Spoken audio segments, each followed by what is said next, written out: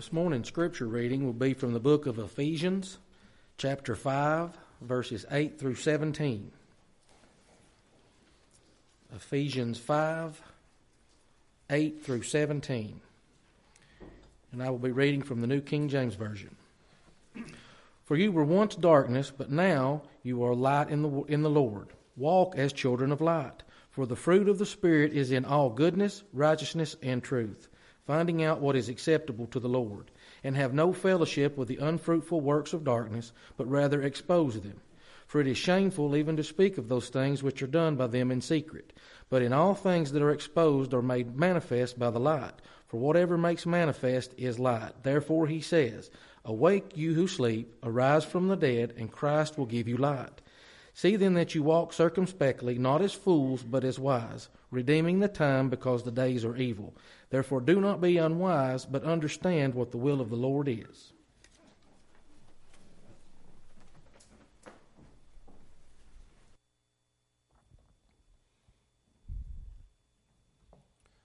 The title of the sermon this morning is Living What We Say We Are. Living what we say we are.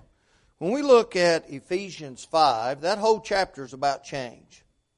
It's about changing from one thing to the other. And Paul's message here is that we're to be different from the world in which we live. We are to be of such quality and character that people can differentiate us from those who do not live in the way God would have them to live. And since we are different, we ought to live in a different manner, right? We ought to live what we say we are. I believe the truth is followers of Jesus are to be different from those who have not given themselves in subjection to Him. I think first and foremost, there ought to be a myriad of things in which we can look at ourselves and compare ourselves to the Bible, and then look at what's going on around us in the world and say, I'm different from that. As we consider the chapter as a whole this morning, leading up to our passage, that truth is demonstrated in Paul's correspondence to the church at Ephesus. He's writing to Christians, and he is admonishing them to maintain their purity. In verse 1, he commands them to live like God. In verse 2, he commands them to love like God. Verses 3 through 7 commands them to leave the world and the sin in it behind. And of course, we have been blessed with the Scripture. We've been blessed with the message of God, and as He speaks to them, He speaks to us. And of course, beginning with verse 8, Paul explained why we are to be different. We spoke last Sunday about the idea of not doing this, but doing something else, and how important it is to know what this other thing is before we say not to do that. We need to know what the good thing is, right? We need to understand, of course, in that context, we were talking about Hebrews 10, 23 through 25. We were talking about exhorting one another, provoking one another to love and to good works. And then we get over to verse 25, not forsaking the assembly. Of course, not forsaking the assembly is very important. But we need to understand why. And that's what Paul is doing here. In verse 8, he explains why we are to be different. He says, don't be different, or be different, but this is why we are to be different. I think it's important for us to hear and to apply that to our lives, because we're living in a world that is full of sin.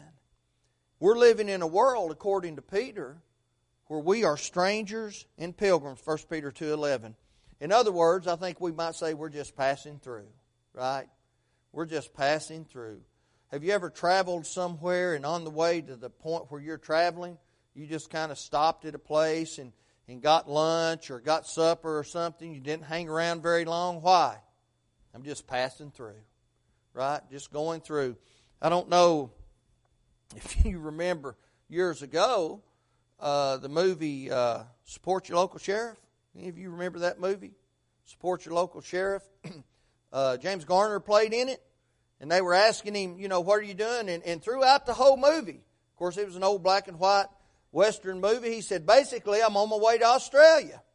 And of course, that was the punchline, right? He was just passing through. He was just coming through. He wasn't intending on making some kind of an impression in that place, but he did, right?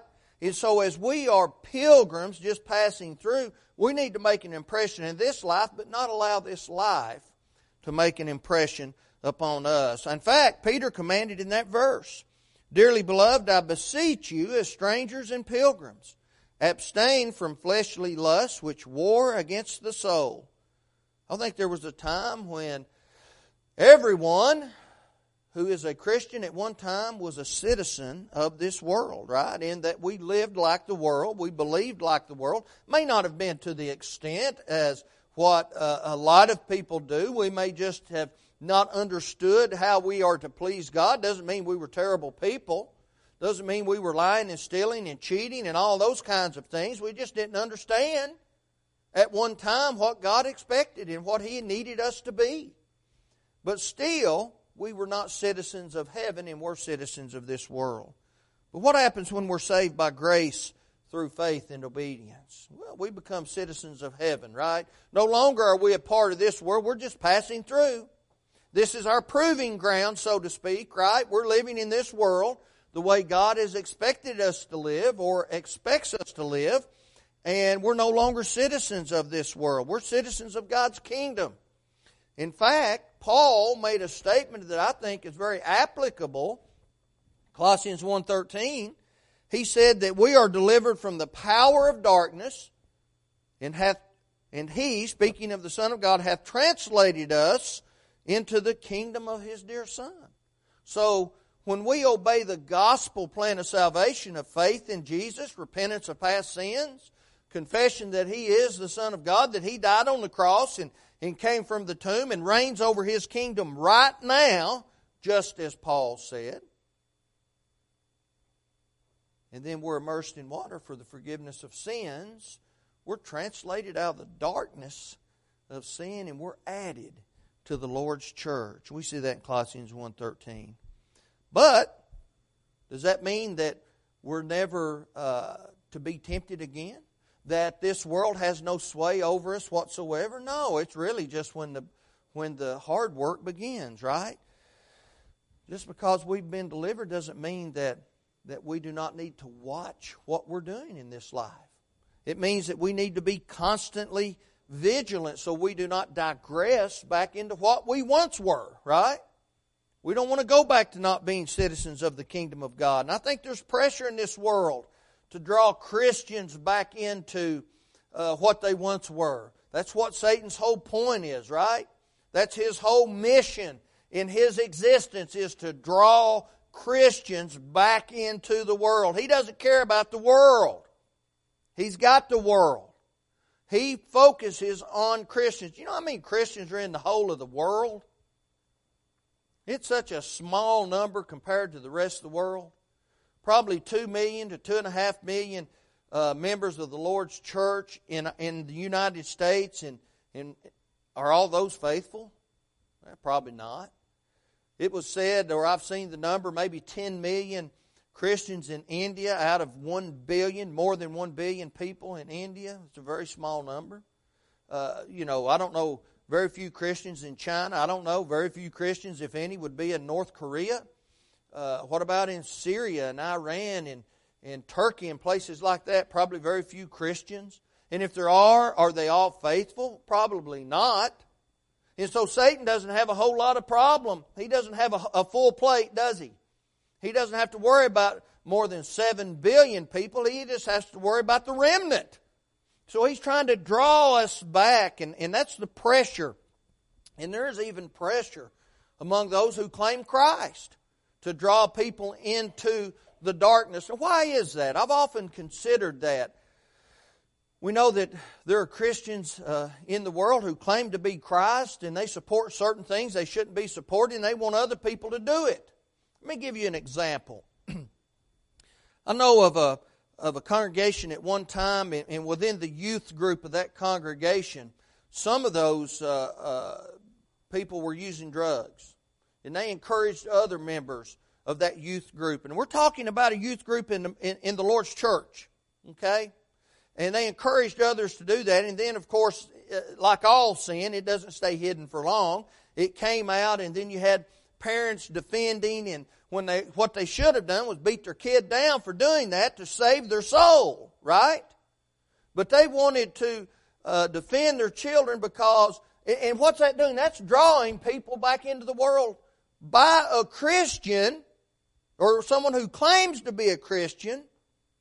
Why? Well, no one wants to sin alone, right? No one wants to be in sin alone.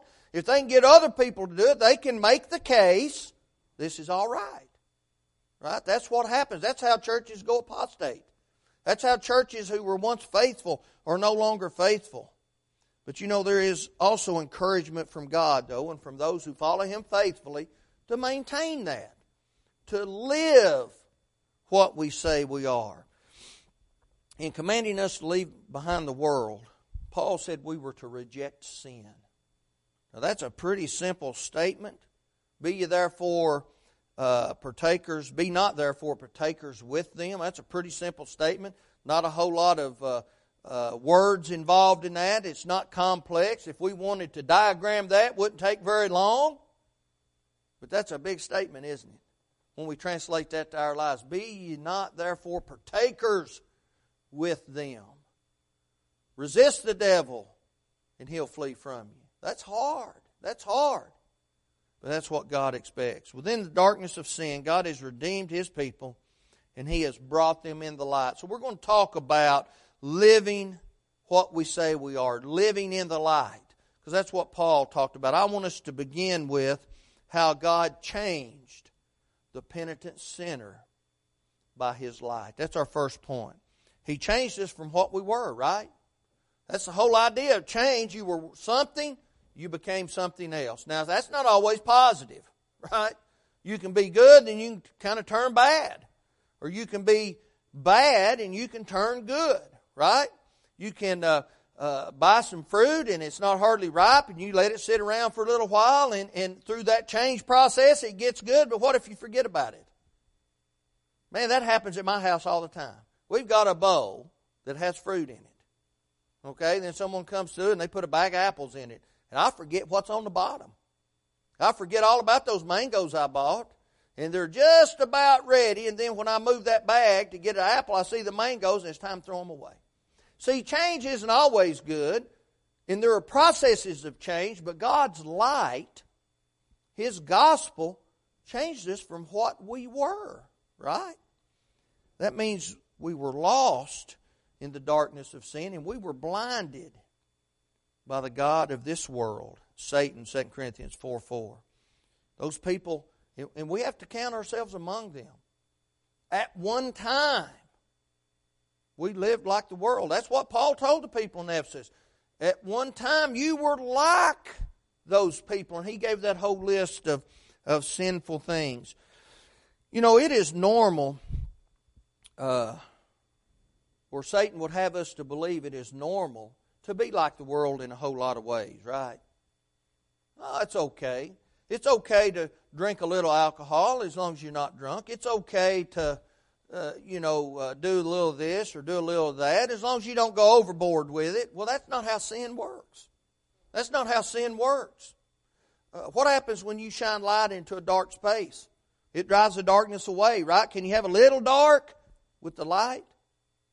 No, the whole idea of light is it drives the darkness away. You can see. Maybe you can't see as well as you'd like to, but it drives the darkness away. Paul described our former lives this way. Ephesians 2, beginning with verse 1.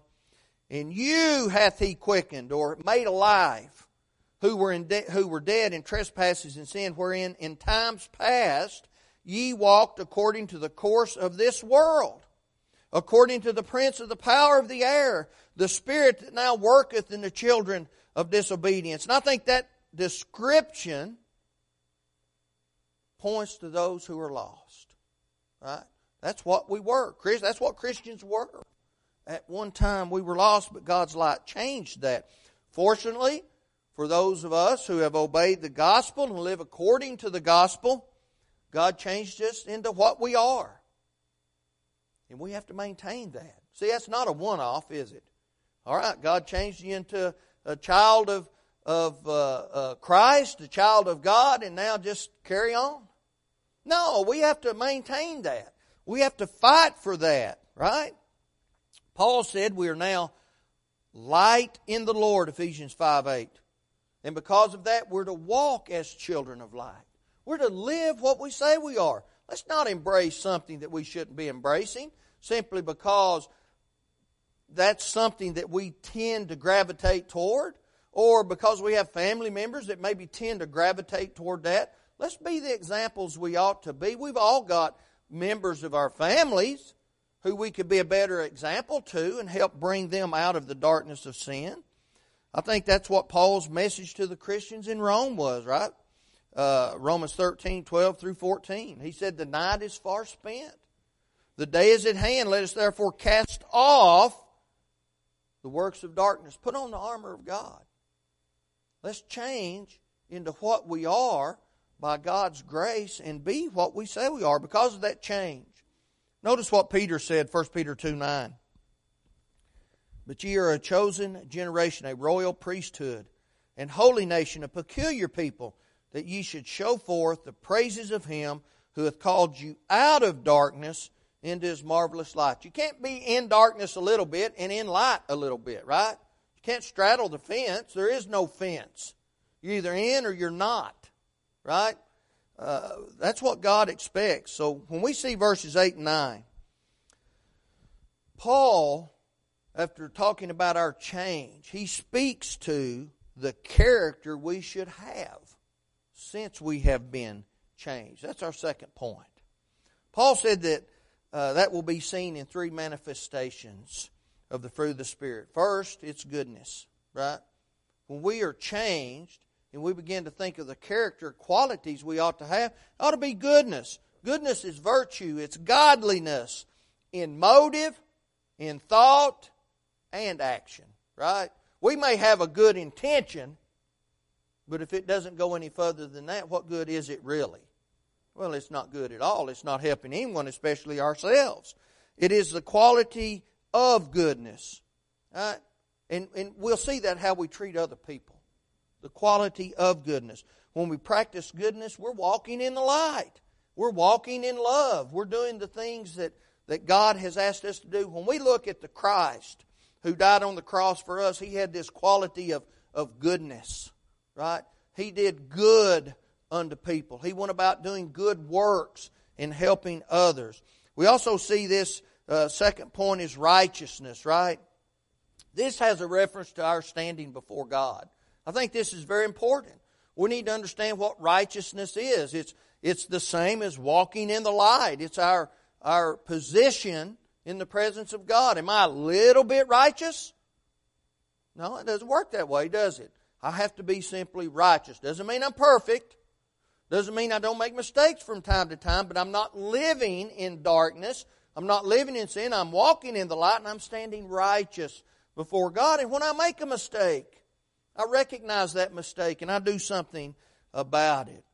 When God saved us, He declared us righteous, right? We've talked about this before, but it kind of hurts my feelings a little bit when I hear someone refer to themselves as a sinner who's a Christian. Look, God said we're righteous. That doesn't mean we don't sin on occasion, but that's not living in sin, right? Let's not refer to ourselves as sinner. The third manifestation will be seen the character of the changed person is truth. It's truth, right? In our lives, in our interactions. Paul's talking about honesty, reliability, trustworthiness, right?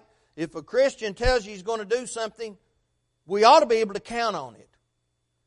Christians ought to be the most honest people in the world. Banks ought to be begging Christians to borrow money, right? Do you know how often a preacher has left an area and then the men of the congregation have to go around and pay off that guy's debts? That's happened a lot. That's happened a lot. That should never happen. That should never happen with any Christian, right? And so truth stands in stark contrast to hypocrisy. That's living what we say we are. If we say we are a Christian, look, let's live as Christians.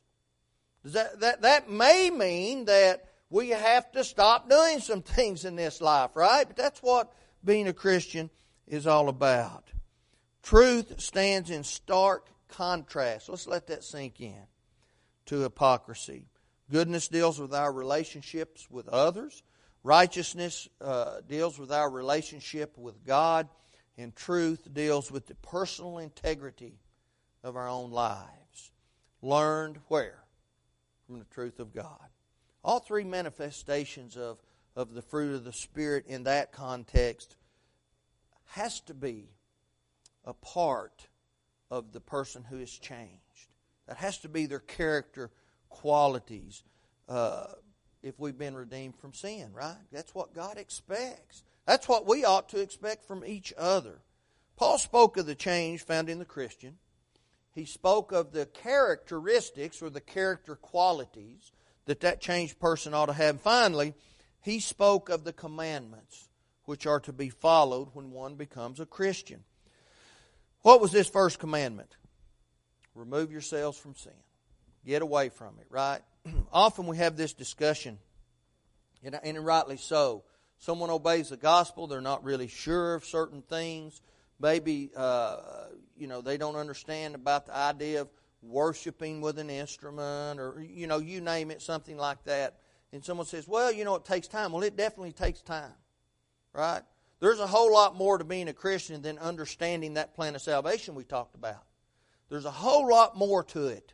And as we continue to grow, we learn more and more and more. But here's the very first thing someone has to do. I used to appreciate Brother Curtis Cates. He says, first you've got to get out of the sinning business. Period. Whatever you're doing that's sinning, stop it. Right? Now, someone who's used bad language for 40 years, they obey the gospel. See, that's a bad habit, isn't it?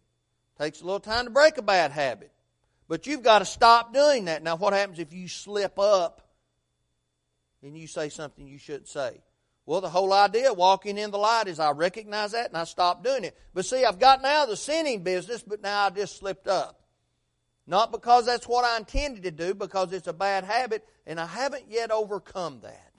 And so I stop, I ask God to forgive me, and I keep pressing forward. See, that's the difference.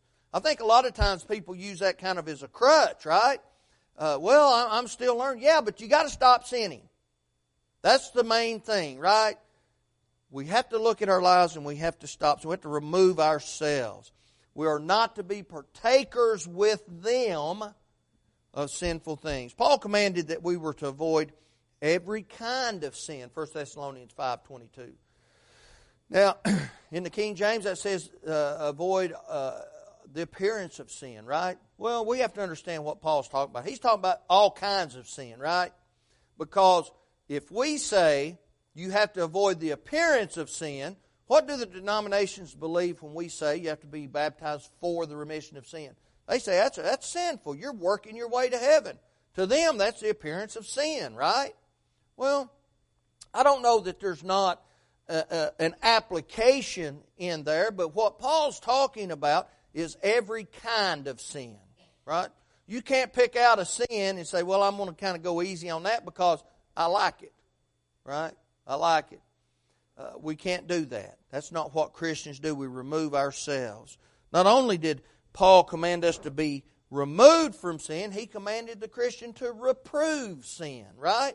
We can't support sin. We just cannot do that. Listen again to his words, Ephesians 5:11. And have no fellowship with the unfruitful works of darkness, but rather reprove them. That means we are to expose the sin, right? For what it is.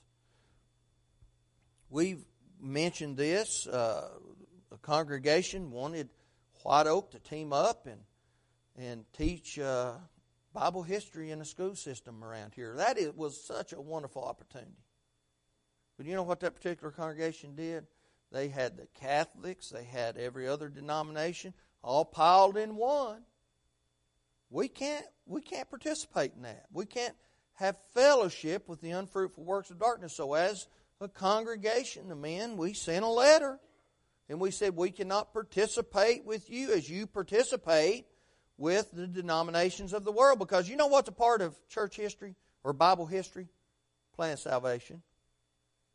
And no one on that list agreed with the other on what that was. And so we can't participate with that. Reproving carries with it the idea of correction, discipline, and punishment. And so what we did, we offered to sit down, discuss it, talk about it. They weren't interested, right? We need to, the idea of reproving is saying it's wrong, but saying why it's wrong, right? We can't just reprove and leave it at that, right? Kind of goes back to what we were talking about. Do this, don't do that. Well, we need to explain why we can't do that, or why it is important not to do that. We can't just simply say it's wrong. What if I'm wrong? What if you're wrong, right? We need to be able to show why it's wrong. And then maybe we might come to a better understanding of something. At other times we reprove sin in an indirect way, right? So what does that mean? Peter talked about the Christian wife converting her non-believing husband through her chaste lifestyle. That's an indirect way of reproving sin. We live in a way that's opposite of that, right? That's a rebuke of sin. So what if someone is selfish? Well, let's be giving. Let's do good things, right? That's a way to do it. Someone uses bad language, we speak about godly things. That's what helps to rebuke. I remember when I worked in the body shop, we had a particular fellow come around and he would sell tools, and from time to time, if you needed to buy a tool, we would do that, but he'd come in and he had a terrible mouth. He had a terrible mouth on him, and this is, we probably should have gotten a hold of the Guinness Book of World Records. Everybody in the body shop were Christians. That's never happened in the history of the world. And so he would come in there. We didn't want to hear that. We didn't talk that way with each other. We didn't talk that way to anyone else. And so what happened, he noticed that. We didn't even have to say anything to him. We would have, but he noticed that through our interaction and the way we spoke, we would speak about godly things. He saw in a hurry that was the wrong place for that. Some people live for themselves and for pleasure. We live for God and for eternity. Right? That's one way of doing that. I think the balance of our passage speaks to the shame of sin. We ought to be ashamed, right? Jeremiah talked about the inability of the people to blush. The inability of the people to be ashamed. I don't know. I think maybe we live in a culture right now that has a hard time being ashamed of anything. And we want to handle it in the proper way. We want to understand sin is shameful. We don't want to advertise for sin or lifestyles. And he tells us to take action, to walk in the light. See, it's so important to walk in the light. When we expose sin and error, God appreciates that, right? It's not going to be pleasing to those who engage in it, but it's going to be pleasing to God. And hopefully, if we have exposed sin for what it is, people will stop doing that. They'll be changed. Their character will be better, and they will follow the commandments of God. Let me give you a little story about the importance of light. There was once a very greedy farmer, and he didn't realize how making decisions in the dark could lead to regrettable consequences. So back in the days before electricity, this greedy farmer hired a young man for the task of working on the farm. And from time to time, he wanted to go visit his girlfriend. And so he would walk through the woods. He lived at the farm, and he would carry with him an oil lantern. Well, of course, oil wasn't free, or as my granny used to call it, coal oil. Coal oil wasn't free. And so the young man was using up the coal oil to walk through the woods to go see his girlfriend. And so the greedy farmer made fun of him, and he said, you know, when I went a-courting, I never carried one of them things. I just went in the dark. Trying to shame him into not walking in the light, right? Well, the young man looked at him and he said, yeah, and look what you got. You know, when you look at something in the dark, it might look pretty good, right? If you're living in the dark and a person looks at something, sin looks pretty good. But when you shine a light on it, you might realize you need to go find another girl, right? Or another guy. And that's kind of a humorous way to talk about the importance of light, but light's important. And so we need to walk as children of light. And what that means is live what we say we are. If you need to answer the Lord's invitation, you haven't done that, you haven't become a Christian. We talked about the plan of salvation of faith and repentance, confession, immersion in water, faithful living. If you've done that and you've stepped outside the light and you've gone back into the world, see, that's what Paul was encouraging the Christians in Ephesus not to do. But that happens. Right? That happens from time to time, and God in His great and infinite wisdom made preparation for that. And we call that the second law of pardon, where a once faithful Christian can repent of that sin, can confess that to God, and whoever else needs to be confessed to, if it's of a public nature, and God will accept that person back if he asks for forgiveness. If you need to answer this invitation, let that be known as we stand and as we sing.